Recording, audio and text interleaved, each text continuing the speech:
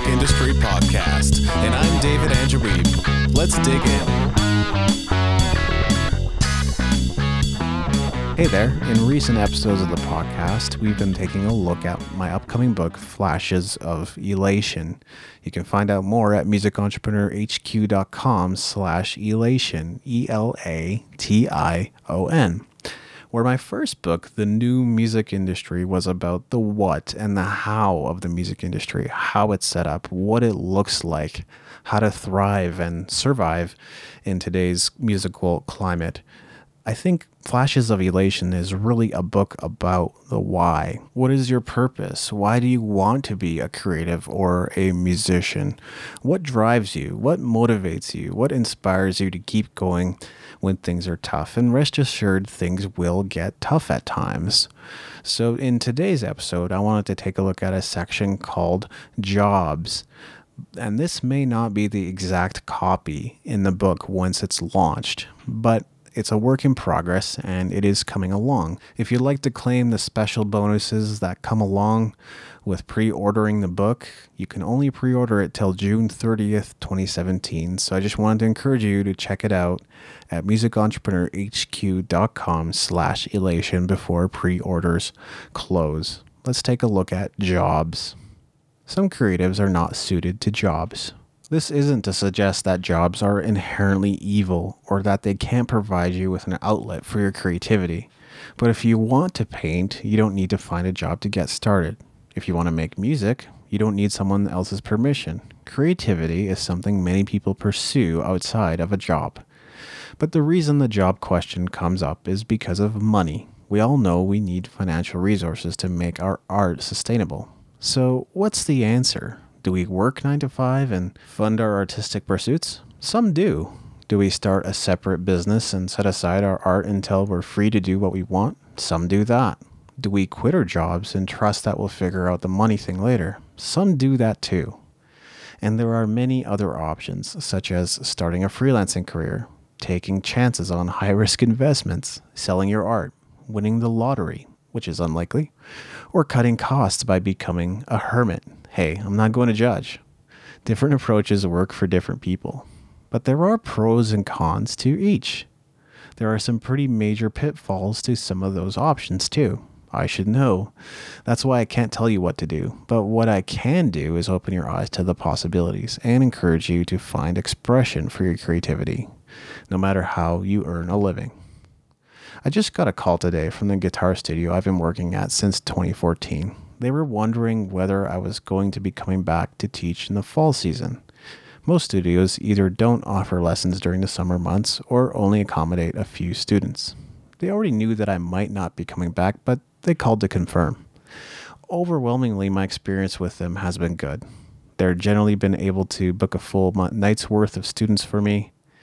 The pay is good, and they've even provided me with additional opportunities, such as subbing for other teachers when they're unavailable or running the soundboard for other musicians when they come to perform at the cafe. For one thing, I know that the music lesson market is a bit precarious in the economy we're in. I've taught guitar for over 10 years, so I'm aware that student numbers are always fluctuating. But during recessions, people tend to stop paying for quote-unquote luxuries like guitar lessons. And this will probably be the case if music lessons exist. The energy I expend probably isn't going to be worth the money I make anymore. There's also a major time and opportunity cost. For another, I've been incredibly busy this year. I've been sustaining a freelance writing career, a music instruction career, a theater technician career, and even a music career. Sooner or later, I knew that this would become unsustainable. The first half of 2016 was nothing but managed chaos. I knew that I wanted to pare down my commitments when I had the opportunity to, and I was even planning to do it exactly when I'm doing it, which is summer of 2016. There could be a tip in that. But when it comes time to say no, it's still difficult, isn't it? I'm not sure if this is universally true of creatives, but sometimes we just have trouble saying no even when we should. We're wired to pay attention to the needs of others. But the time has come for me to make a decision for me and not just for others. I want to continue to help others and I have a heart to serve those in need of my help, but I can't do that without first caring for my own needs. And part of caring for me is honoring my instincts as well as my desire for personal fulfillment. Teaching has been a great experience. I'm almost certain that I will continue to teach throughout my life, but it seems unlikely that it will take the form of one-on-one lessons in cramped rooms again, at least in the foreseeable future. Some jobs will allow you to express your creativity, and if you've found a good one, keep it, but you'll still need to confront this issue of monotony and repetition. Does the role provide opportunities for advancement? Do you get the chance to use all your talents? Will you be able to work on a variety of different projects that engage, stretch, and challenge you in some way? Overwhelmingly, the answer to these questions is no, because that's not what a job is. A job is just that, a place you go to do the work you were told to do and get paid to do. The vast majority of job roles and duties can be mastered in 6 months or less. You won't even require the assistance of your brain after a certain point. That's a good thing if your job is providing funding for your art. That's a horrible thing if you're looking for creative fulfillment from your job. And this is why creatives aren't all suited to jobs. Now, to some extent, everything can become monotonous after a while, whether it's producing music or writing a book. Some people start businesses to achieve freedom only to create another job for themselves.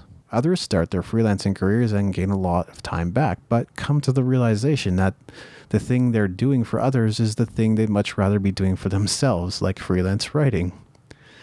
But if you have a passion for what you do, and you get to mix things up here and there, you have a far better chance of staying engaged. When you have that kind of freedom, you also have to deal with this issue of personal discipline. Can you see yourself maximizing your time, or do you think you would waste it all on Netflix and video games? That's another important question about structure and how much of it you need. I've given you a lot to think about, but let me end with this. Freedom is a good goal to have, and right now I feel like I have more freedom than I've ever had, but retirement is a silly idea. When you have nothing to work on, you have no reason to live. And many people perish when they stop doing things. We all need a reason to live and to create. True freedom is unrestricted generosity. Thanks for listening. Make sure to go to musicentrepreneurhq.com for show notes and other goodies, and leave us a review in iTunes to help us spread the word.